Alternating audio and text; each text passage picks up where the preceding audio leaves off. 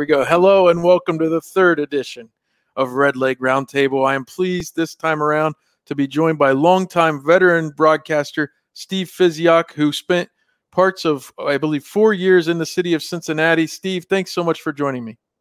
Seth, thank you for inviting me on. I mean, it was 4 of the greatest years of my life, and that's exactly the place where I met the love of my life, Stacy St. James, and she agreed to marry me. And we spent 2 years together in Cincinnati. Okay. And of course, I was there for a number of years before heading to the Bay Area.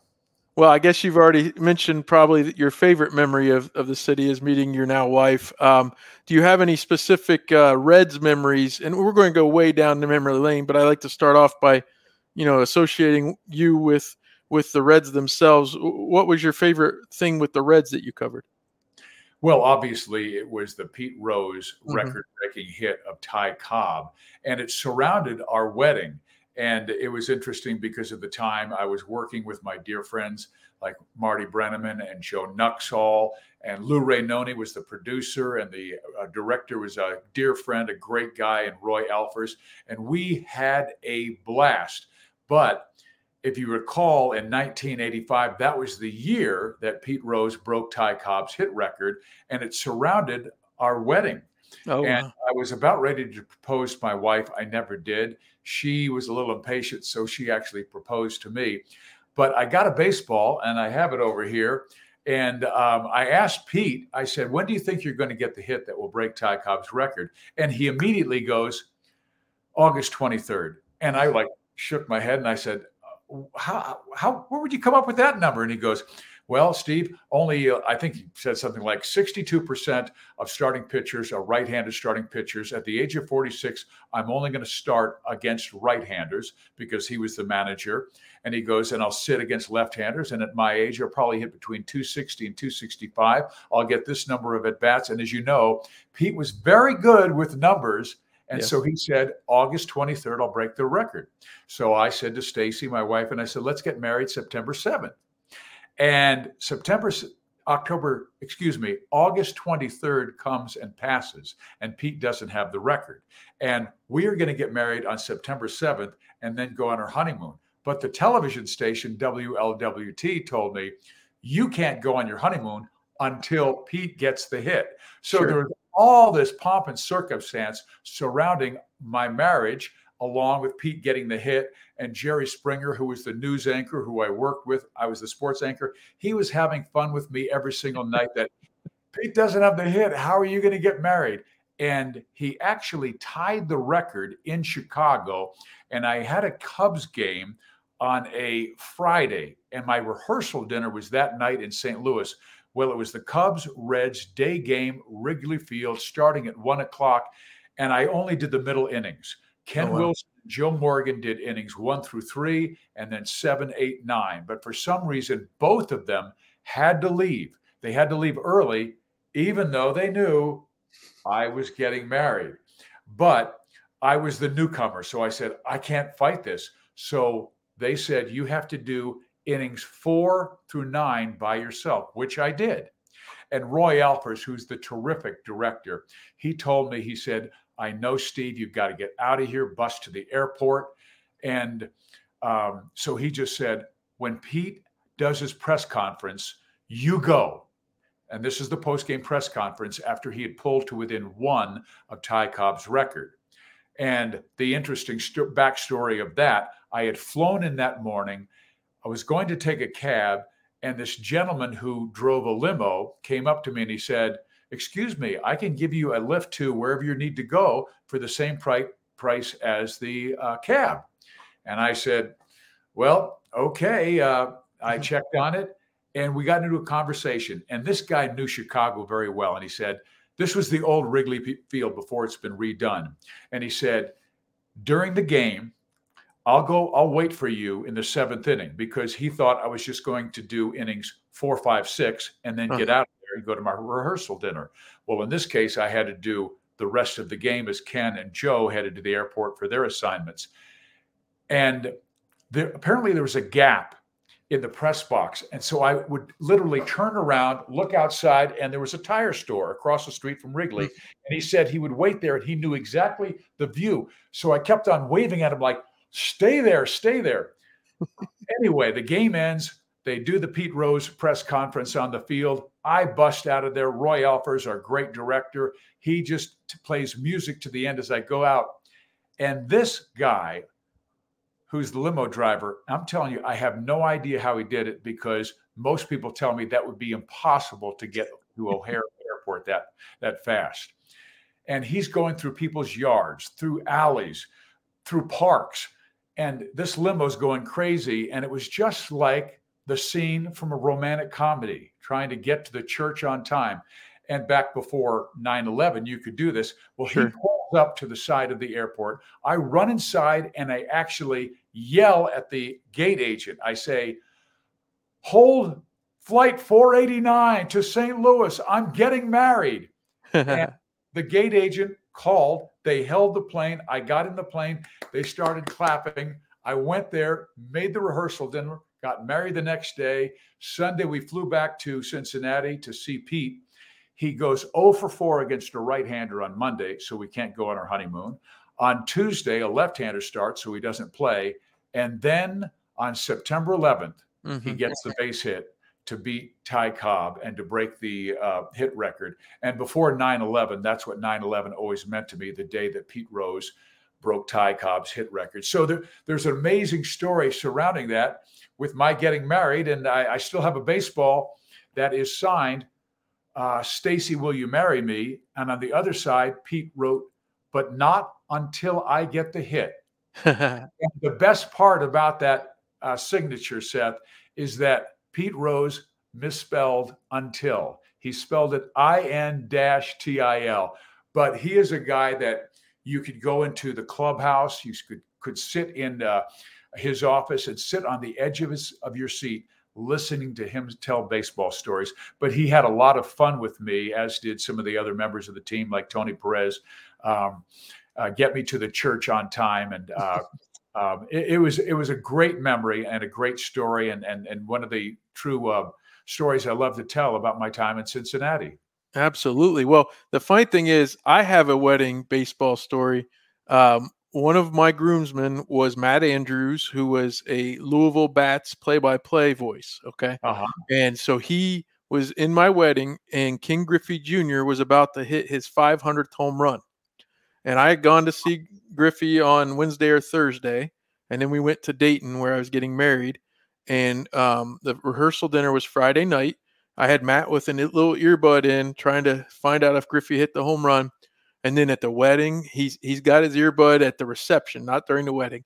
And then we go through the whole thing, and he never hit the home run.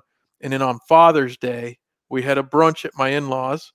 I came in from outside on the patio, opened the door. Griffey steps up, hits the home run. I got to see it. So not quite as in depth as yours, but I will never forget where I was when King Griffey Jr. hit that home run. So, you know what? And that's one of the great things about my job, is the people you meet along the way. And I had known Junior when he was a kid in Cincinnati, and he would either watch me. Well, we're talking about Ken being like 10, 11, 12, 13. So when I started working for ESPN in the early 90s, and I did a lot of West Coast games, which meant I was up in Seattle doing the Mariners games. And so Junior and I would have a little back and forth when he would be at batting practice. And I apologize for the language of saying this, but I remember I was coming in and I had an ESPN game that night, and I was passing by Junior. He turns around and he goes, "Hey, Fizz, are you taking no acetol pills?" And I go, I beg your pardon?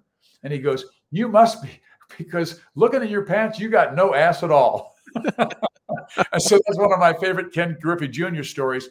But he was such a friendly guy, a guy who loved the game, and just the fact that he and I had both kind of spent a lot of time in Cincinnati. He grew up there, and I spent 4 great years, and then got to know him even more when I did Mariners games. But he was a delight to be around, and one of the finest baseball players I ever had a chance to broadcast. Well, that's great to hear, and certainly beloved in Cincinnati as well. my little format for this show, I kind of like to talk about your tie to the Reds to start, but then I want to go down memory lane a little further back, and I won't keep you too long, but I wanted to highlight some of your career touchstones.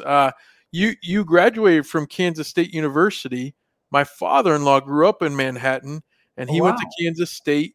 My wife's grandmother lived in a home by herself in Manhattan, just down the street from the university, until she was 95 years old.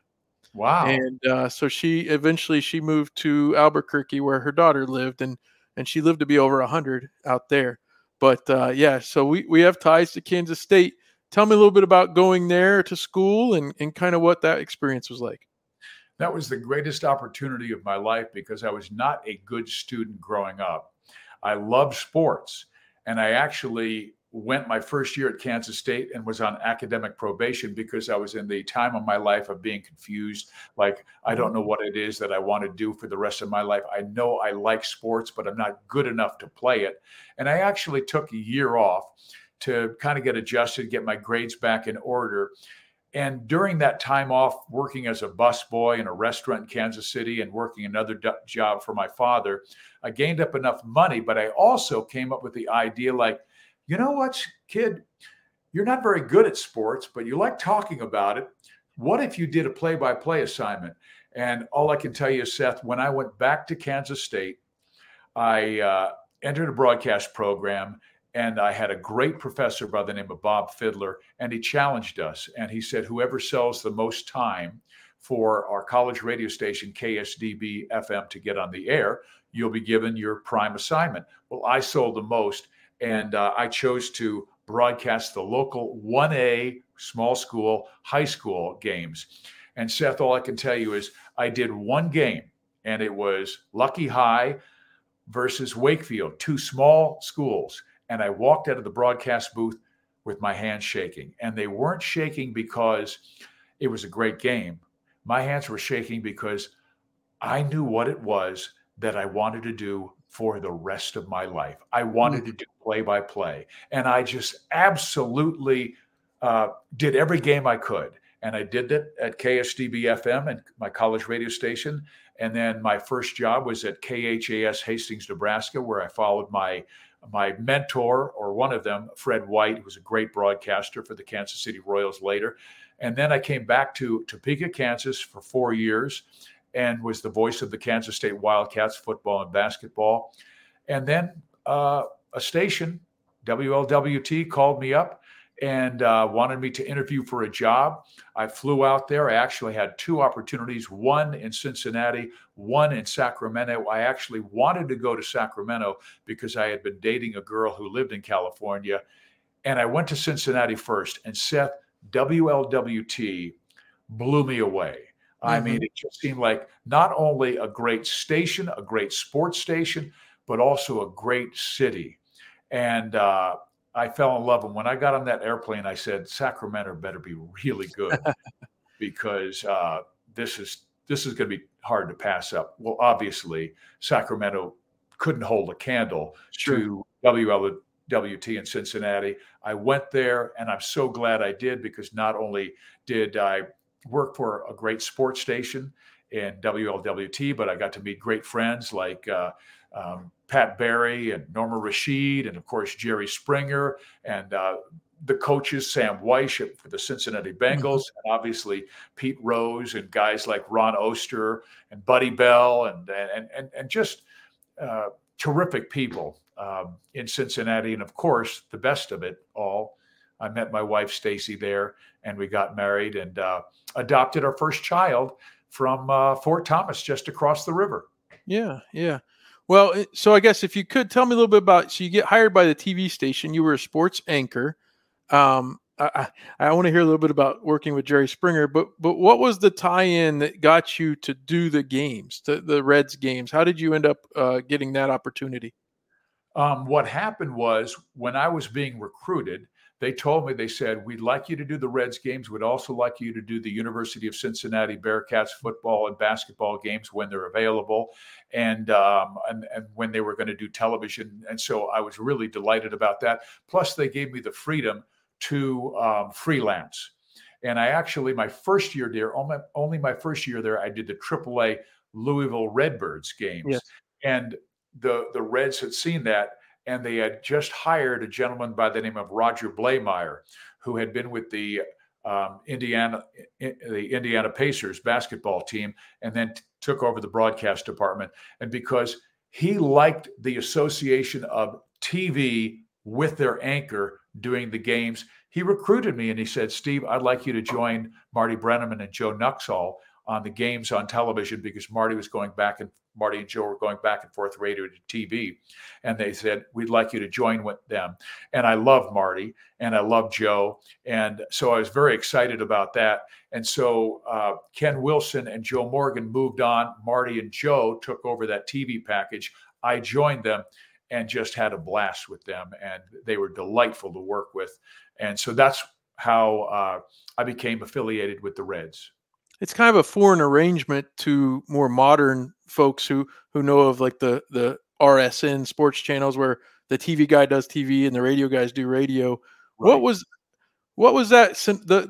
The way they broke it up there? Marty and Joe were on the first 3 innings, I know, in '86 it seemed like, and then you would work with, well, maybe you worked with Marty some and then with Joe some. Yes. Talk about that a little bit and kind of what was going on the radio. Did they simulcast it or how did that work in the radio booth?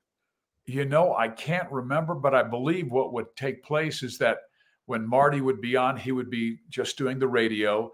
And then Joe would take over and do his innings when Marty would come and join me on TV. And remember, back then, we only did like 50 games. Right. And, but what took place was, because WLWT became so popular, that my boss called me in and said, we've gone from 3rd place in the ratings to number 1. And I don't want you leaving to do ball games anymore. I want you in the studio working with Jerry and Pat and Norma for our ratings. And I go, that's not why I came here. I came here to do play-by-play. And the boss who hired me was a different boss than the one who had taken over. Bob Gordon was the one who had hired me to come from Topeka to Cincinnati to do the Reds games. And then another fellow had taken over, and he wanted me to only be the sports anchor for WLWT, but I wanted to do ball games. Well, thankfully, I'm married to this incredible woman. I was offered a 6-figure contract in Cincinnati. And Roger Blameyer, who I told you about, who had been the director of broadcasting for the Reds, he had left the organization and taken a similar job with the Golden State Warriors. And he said, Steve, I showed your tape to a friend of mine who runs a TV station in the Bay Area, and he likes your work. He will give you freelance work 1 day a week for $150 a day. And I'm thinking, I've got freelance work one day a week, or a 6-figure contract in Cincinnati, but the Bay Area was going to give me freedom to freelance. Well, I chose that. And luckily I have a wife, even though we had just adopted our daughter, she was 1 month old. And my boss said, you either take this job or we'll get somebody who will be the solid anchor and not do play-by-play. And I left for the Bay Area, took that job. And within 3 months, they moved me on in the middle of the season in August to do the San Francisco Giants games. And I actually had the call when the Giants clinched the National League West that year. I had the call, and a week after that, they fired the previous broadcaster, Gary Park, named me the Giants broadcaster to work with Dwayne Kuiper and Joe Morgan. And then I also did the Fresno State basketball package. And that led to ESPN, where I did ESPN, Major League Baseball, college football, and college basketball. And then the Golden State Warriors called me and said, we'd like you to do our radio. So I did their radio. So I was doing a lot of games. You were. Short period of time. When you go back to the Cincinnati days, and certainly Marty and Joe had been together since the mid-'70s by that point. But I grew up mainly on radio, listening on radio. And I could get the Columbus station, WTTE, and some of your games would be sent up there. So we would get some of the games, but mostly it was following my grandpa around, listening to the radio. And the way I understood how to call games was when it was Marty's inning, Marty called the game. Yeah. And Joe would introduce a pitcher if they changed pitchers, but he'd kick it back to Marty, and Marty would call the inning, and then vice versa the same way. Sometimes they would chat with each other, but mostly if it's your inning, it's your inning. And I went on to Ohio State, and in the spring of 1999, we started doing baseball games on the student radio station, and the guy in the booth with me was from Pittsburgh, and he had grown up with their radio announcers. And I've got the first inning. I start calling the inning, and all of a sudden he starts talking. And I was blown away because I had no experience whatsoever with a quote unquote color guy on radio for baseball. And I just looked at him, and we got through the inning. I said, "Hey, I don't know how to do it this way. I gotta call my inning." So it was just very different, the differences around. And of course, if Marty or Joe was in the TV booth with you, and the other one was in the radio booth, they were alone, weren't they? Yes, they were. And I've always looked at the business this way. If you're doing radio, the play-by-play guy obviously is the lead and the star. In television, it's the color commentator. And I've told this to every single color commentator, and I've worked with over 200. But the gentleman I've worked with the most, Rex Hudler, I've spent 22 years with Rex Hudler, with the Angels and with the Royals, and we became dear, dear friends. And when we first broadcast, I said, Rex, it's my job to make you a star. So once I call the play, the rest is you to explain why it happened, why it went well, why it didn't work. And then also, but I'm going to try and lift you up. And I did the same thing with Marcus Johnson. Marcus Johnson was my college basketball analyst for 11 or 12 years and one of the finest human beings I've ever worked with. I just love Marcus. And we just synced up immediately. I remember the first time we did an NBA Summer League game that Roy Hamilton, our executive producer, had us do. And Marcus and I just hit it off. And obviously Roy liked us, put us on the air to do the college football games for the Pac-10, now Pac-12 conference. And now it's gone away. So, yeah. But with Marcus, I would go, I'm going to call the basket. And as soon as I call the basket, the rest is you. I wouldn't mind having it back once they get across the timeline. So I can set the play up again and say, down low to Johnson, he turns and scores. But Marcus has an incredible sense of humor, is a dynamic talent, very articulate, very thoughtful, obviously a Wooden Award winner, 6-time NBA All-Star, and we're still dear friends. And he's the analyst now for the Milwaukee Bucks. Okay, yeah. And I think I remember, did you do work with him with Fox Sports? I did. Network when you did Pac-10 games? I remember specifically tuning in to watch those games, and he is a very good analyst. You're right about that. I wanted to go back in Cincinnati. Actually, first, tell me a little bit about working with Jerry Springer, and certainly he became more and more famous after those years. But what was that experience like, and could you see in him kind of the more magnetic star that he would become? You know what? He's one of the smartest and funniest people I've ever been around. And whether it was on the set, but he was also had a real soft spot in his heart for the underdog. And some of his commentaries were so brilliant, but they're always very thoughtful. And I know that his show, the Jerry Springer Show, made him a lot of money.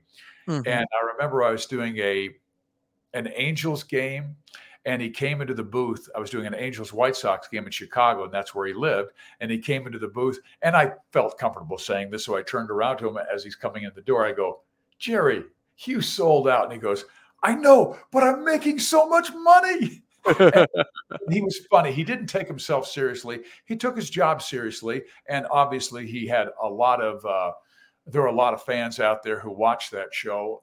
I really didn't watch it. But the first time, I thought it was kind of, a little bit out there. Yes. But when we would go out after a show, he would be mobbed by the locals in Cincinnati, and he just handled it with such grace and so much fun. And I remember the two of us went to the Blind Lemon up on Mount Adams, and coming out of the bar at the same time was this young lady named Stacy St. James with her boyfriend. And I'm with Jerry Springer. And of course we stopped and said hello to them. But little did she know that I already had a crush on this girl named Stacy St. James. And later, she's the one who became my wife. Yes. So I remember Jerry and I would see Stacy occasionally. And when we adopted our daughter, Ryan, Jerry and his wife were there at our, what do they call them? The baby showers. Mm-hmm. And Jerry and his wife came to that, and he had a chance to hold Ryan, but he was just a great guy. And recently, when I retired, Rex Hudler and Joel Goldberg, two of my working compatriots with the Kansas City Royals, they surprised me with a retirement party, and they absolutely shocked me. And they put together this video, Rex and Joel, that was so funny. But the lead guy in it was Jerry Springer, and he recorded this piece for me. Jerry did. Only 3 months before he passed, and I didn't even know that he had been ill. But it was such a beautiful tribute from Jerry and from a lot of fellow broadcasters like Marcus Johnson, of course, Rex, just individuals I've worked with in the past that I absolutely love. And I just am so thankful for Rex and Joel for doing that for me, because it's a great memory. Absolutely. Let's go through a few of the Reds memories that I jotted down. Obviously, the Pete hit was the big one, and then you tied it in with your wedding. I didn't see that coming. That was awesome. But I want to talk to you. There was a brawl with the Mets, July 22nd, 1986. I don't know if you remember this day. Kevin Mitchell for the Mets? Well, Eric Davis slid into third, and Ray Knight kind of elbowed. Eric Davis always did that pop-up slide. Yes. And Knight elbowed him, and that got it started. But, yeah, Kevin Mitchell was certainly involved. I want to go through this a little bit. John Franco was pitching for the Reds. He struck out the side. And I love Johnny. He was such a good guy. I did a video report on John and his roommate at the time, Jay Tibbs, that was so funny. Mm-hmm. And when John made the All-Star game, I called him into the studio and had him and interviewed him. But he didn't pitch. Oh, so yeah. I got every little clip I could find of John Franco sitting on the bench. And I had fun with him. I had him spitting gum out or blowing a bubble. And because I said, here are your highlights. And when he got off the air, he gave me a smile and he goes, Fizz, I'm going to get you for that. And sure enough, the next day I have to do a live scene at Riverfront Stadium. And I get Dave Parker, who's a friend of mine. And Dave had also been at the All-Star game. So I'm doing this live scene, and Dave and John had set it up. And so while I'm broadcasting, I'm interviewing Dave Parker, and Parker, he's angling my body a certain way. He's leaning a certain way so I won't see. And right as I'm broadcasting and interviewing Dave, John Franco comes out of nowhere and slams a pie in my face. And Dave's reaction was perfect. He goes, and as you can see, Fizz, things are looking pretty creamy for the Reds right now, because they've won like 4 games in a row. But that group of guys, I just loved. I loved traveling with them. I loved broadcasting their games. They were really a together team. Unfortunately, they didn't have the kind of success that they had hoped for, but they just didn't have enough pitching to get to that next level. But they were a joy to broadcast, a joy to be around. And Dave Parker and Marty Brenneman used to go at it in the clubhouse, and you think, oh my gosh, these guys are going to come to blows. And then they start laughing, and you go, you know what? This is what sports should be all about. That's right. That's right. Well, so just real quick. So Franco strikes out the side with the bases loaded. Pete Rose pinch hit himself for Franco, which certainly we don't see much anymore. There's not player managers for some time. Then he had Eric Davis pinch run for him, and Davis stole second in a year when he had 80 stolen bases. He then stole third, and that's when I described what I said. Eric took umbrage with Ray Knight kind of shoving him off the bag. I went back and watched this. That pop-up slide, I guess it created just a little too much friction between the two. And then the funny thing is, you're on the air with Marty at the time, and Kevin Mitchell comes hard at guys, but then John Denny comes in, and you said, I wrote this down. You said, Ray Knight is a tough guy. And Marty said, tell me about it. Of course, he had played for the Reds, right, years earlier. And he says, I saw him drop Cesar Cedeno 5 or 6 years ago here. And then Marty said, That is what you call Steve, and this was one of Marty's isms. He'd say, "A good old good one." And I don't know if you remember Marty saying that, but he said it on the air many, many times. And Well, I Knight, do remember that Ray Knight, I think, was either a Silver Gloves or Gold Gloves yes, he boxing was. when he was like 15, 16 years old. So he could handle himself pretty well. And John Denny Yeah, you was said like a karate judo guy. But the one thing I noticed, and I became good friends with Kevin Mitchell. Actually, there's a funny story how my son was named after him. Kevin Mitchell was like in the middle, and there were people surrounding him. Like no one wanted to mess with Kevin Mitchell. No. He was a bad dude from San Diego, but actually he's like a gentle bear. Sure. And I got to know him very well when he was part of the National League West Championship team for 1989 and the MVP. And the funny story about that is we adopted both of our children from Ohio. Our daughter was born in Fort Thomas, Kentucky, actually just across the river. And our son was born in Dayton, Ohio. And when you adopt, it's not like you have 9 months of pregnancy to know that you're going to get this kid. You get this phone call and you've got to run to the, so I am, my wife named our daughter. And as we're driving to the airport, she goes, well, here's the list of names I have for the boy we're adopting. And I'm going, no way. So I actually went down the Giants roster and I go, Will Clark, Will Physioc, nah. Robbie Thompson, Robbie Physioc, nah. Kevin Mitchell, oh, Kevin Mitchell, and so we named him, kind of in a funny way after Kevin Mitchell. Kevin Andrew, my little brother's name is Andrew, so it's Kevin Andrew Physioc, our son is named. And when I told Kevin Mitchell this, he went nuts. He thought that was the greatest thing in the world. And he came over. I'm going to get up for a second. And he goes, you give this to your son right now. So here's a Kevin Mitchell baseball bat. And he goes, I want to meet him. And this is after he won the 89 MVP.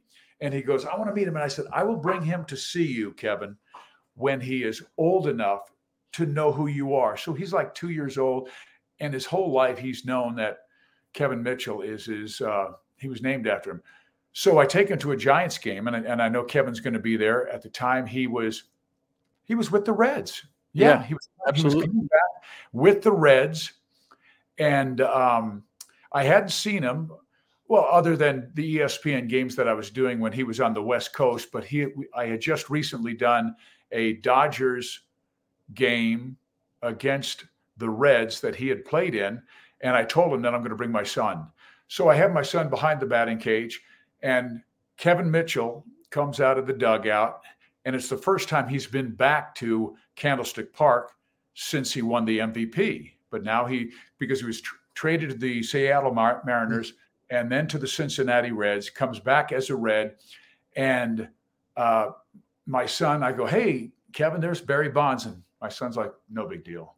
Oh, and there's Will Clark. No big deal. And I go, oh, here he comes, Kevin Mitchell. My son's like vibrating. He's so excited to meet Kevin Mitchell. And the swarm of photographers surrounds Kevin Mitchell because it's the first time he's been back in Candlestick since he was the MVP. And as soon as he sees my son, he breaks through the crowd, runs over, grabs Kevin, and the photographers come over and flash all these pictures to take of Kevin holding this little boy.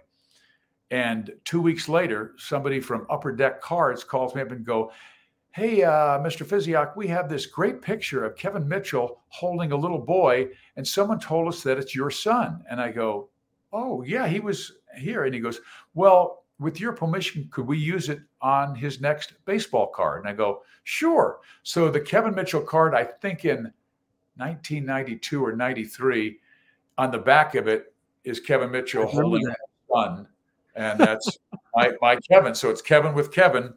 And I've always had this soft spot in my heart for Kevin Mitchell because of the kindness that he showed my son and also me through the years, even though he's this tough, San Diego guy Mm-hmm. that I got to know very well, and I heard about his backstory, and it wasn't the easiest in the world.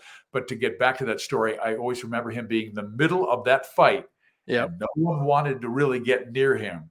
Meantime, Davis and Knight did duke it up a little bit, and John Denny had somebody in a headlock. It was a pretty wild scene, but that was one of the best fights I have seen.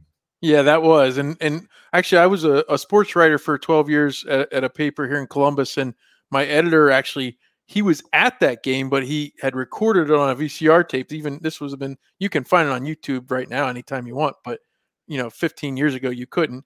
And he brought the tape into the office, and he goes, "I want you to see this. Did you ever see this?" And I was like, "Wow, that's amazing!" And yeah, just amazing. That was the interesting thing too. George Foster was with the Mets, and he didn't come off the bench supposedly, and it really kind of ended things with him and the Mets. He didn't get to finish out the season with them. So we already talked about Pete and the hits record. Talk about that young crop of players: Eric Davis, Barry Larkin, Paul O'Neill. We mentioned John Franco, Tom Browning. They all kind of came right at the same time, about the time you were there. Yeah, and all those guys I absolutely fell in love with. Eric Davis was one of the most dynamic players, and I'll always remember when he suffered cancer later in his career and had to sit out for a year.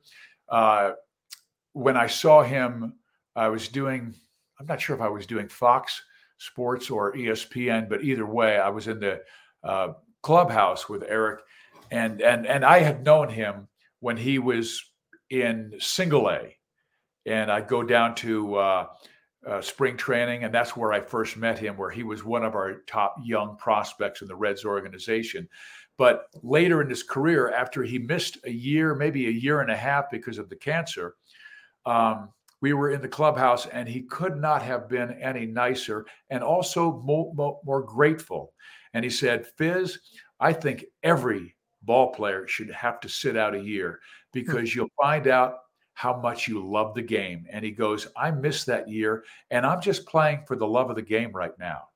And he played with such joy after that. He played with joy even before, and he was such a talented ball player. But the other guys loved Tom Browning. He was awesome. I didn't do his perfect game, but I had a chance to watch him throw some shutouts. And he was one of those guys that was so competitive, but also fearless, even though he was kind of a soft tosser. But boy, he would get into the minds of some of the hitters and then break the bat and then slam the bat down in disgust. Some of the other names you mentioned on that team, Paul O'Neill, who I got to know, and he was one of the great competitors I saw, particularly when I broadcast Yankee games, and he was a leader on that team. I don't know how many times Rex and I would be broadcasting a game, and let's say Paul O'Neill would break a bat and roll a ground ball out to short and get thrown out. And HUD would go, "I give him 4 seconds before he snaps." Yes. And sure enough, Paul would go into that dugout and just wear out some water cooler or whatever. But Paul never got mad at a teammate. He only got mad at himself. He was just an incredibly competitive person, and it just chapped him when he couldn't get a hit 10 times out of 10. That's But right. that group of guys certainly was. And I already talked about John Franco, my respect and love for him. Just a great guy to be around, very funny. Great group of guys, but they were a little before their time, before they became the quality stars in the game. Obviously, Johnny with the New York Mets, and Eric Davis went on to great things as well. Paul O'Neill, of course, with the New York Yankees. So we all find our match somewhere. Yeah. Well, and I guess before I let you go, I wanted to tell you a little bit and have you talk a little bit about, you were part of 2 teams later on that won World Series titles. And I'm not blowing smoke here, but around the time you went to the Angels or were with the Angels to start with, it was the first chance I had, and as a college age student or just out of college, staying up a little later at night, things like that. Here in Ohio, your games were on late. Vin Scully and then even your voice, I often fell asleep, 1 a.m. or so with you describing the action of those games, because we would get the baseball package with my college roommates and things like that. And, great memories of you and Hudler doing those games, and then of course again knowing their ties to Cincinnati and seeing that, and then you end up, I guess, if you would talk about those years, but also your Kansas City years, kind of going back home and kind of wrapping up your broadcast career that way. Well, first of all, I just wanted to thank you for mentioning my name in the same sentence as Vin Scully. Vin, in my opinion, is the greatest baseball broadcaster of all Yes. time. We became friends in Southern California. He doing the Dodgers. I had a chance to do the Angels for almost 15 years. And just every time after a Dodger Angel game, we would sit down, have a glass of wine, and talk. And he was just a lovely man. I absolutely really respect him tremendously. But the connection that I had with both the Angels and the Kansas City Royals championship, they were very similar teams. They were both the best base running teams. They had incredible chemistry. They had great defense, and they had unbelievable bullpens. Yeah. For the Angels, they had Troy Percival and Francisco Rodriguez, who came up at the very end of that 2002 campaign, Scott Shields and Brendan Donnelly. Obviously, with the Royals, they had Luke Hochevar and Greg Holland and Wade Davis and Kelvin Herrera, and just on and on. And both of them had the mentality, if the starting pitcher can just give them 5 innings and give the bullpen a tie game or a 1-run lead, they were going to win it. They were going to win that game. And also there's unity on both teams. I thought Mike Scioscia did a fantastic job as the manager. Bill Stoneman was a great general manager, and they had this great unity, and they were left alone so they could build that team by themselves. And with the Royals, the Glass family pretty much gave a carte blanche to Dayton Moore, who's, in my opinion, an exceptional general manager and a man of integrity, a born leader, and Ned Yost. They had a great unity, and they were allowed to build those teams. And with Mike, I remember talking to him, and he said, we're going to win on pitching and defense and speed. And Ned Yost was pretty much pitching, defense, and speed. But both those teams had this love of each other, where they literally would leave their ego in the locker room and play for each other. I mean, the Royals in 14 and 15 were last in Major League Baseball in walks and home runs, and they won a world championship. To me, the only way you do that is through unity and a great bullpen, and they had a ridiculous bullpen. Yeah, those bullpens remind me a little bit of the Nasty Boys with the 90 Yep. Reds. And they wanted all, and certainly that was, if it's the 5th or 6th inning and you're behind, you're not coming back on these guys. So they were certainly that way. Well, again, I appreciate everything from you. I wanted to give you a chance to talk a little bit about your books. And I had this phrase in my mind: men with voices like yours that are so good for radio and TV should not be able to write novels. Okay, that you shouldn't be able to do both, Steve. So tell me a little bit about your books. The Walls of, is it Luca? Is that how you pronounce it? Yes, it is. And then Above the Walls, and you've got some baseball books as well, Walks with the Wind and Catching the Wind. Yeah, and it's really interesting because I think it's my passion for storytelling.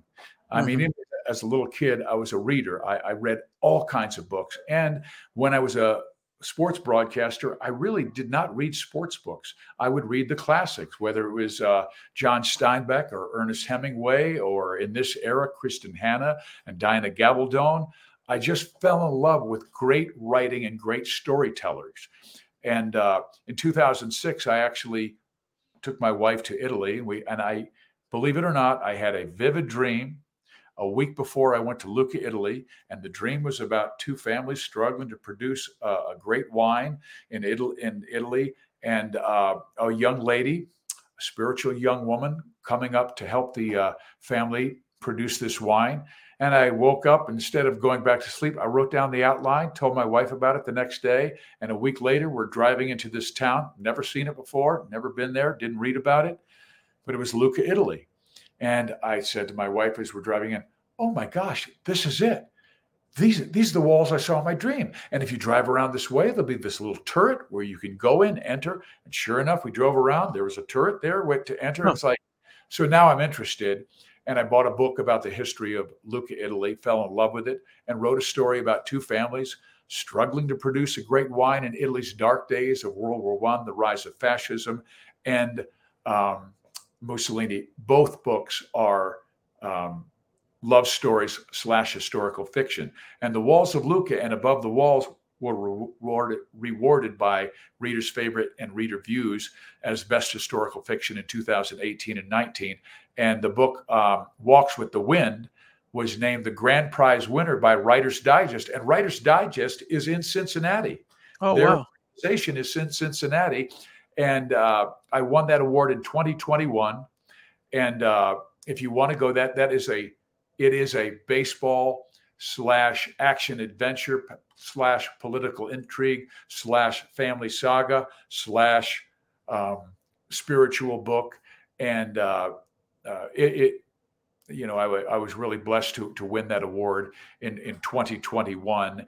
And then the sequel, Catching the Wind, is where my young star gets a chance with the major league team, with the Kansas City Royals. Yeah. But the surrounding element of all my stories is team building. Whether you're working on a vineyard trying to produce a wine, or in Sam Cloud Carson, who's the fictional character in Walks with the Wind, how he lets go of his ego and connects with other individuals to be able to make it. Because, as you know, our sports industry is filled with egos, but the championships that I've seen are the guys who leave them in the locker room and play for each other. Well, definitely worthy stories to tell and experience as well. So I recommend, Amazon.com, I assume, other places you can go. You can type in my name, or you can type in Google StevePhysioc.com. That's my author page. But if you go to Amazon, type in my name, Physioc. It's a weird name, and the books will all come up. Well, I'm telling you, a voice that I will always remember, especially as I was saying from I couldn't get enough baseball. I remember watching, and Dwayne Kuiper and those guys too. Like, I remember watching Barry Bonds hit his 500th and 600th home run back-to-back years because of how many he was hitting. But I remember tuning in to hear you as well. And again, to know that you were partly in Cincinnati as well, that's a really cool thing. And I love what you've shared about your time in Cincinnati. Thanks so much.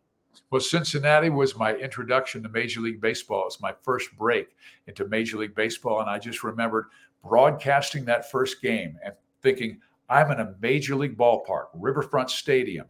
And here's a young broadcaster who's getting his chance. And to do it in Cincinnati, a great baseball town, gives me chills to this day. Well, Steve, thanks again, and enjoy retirement.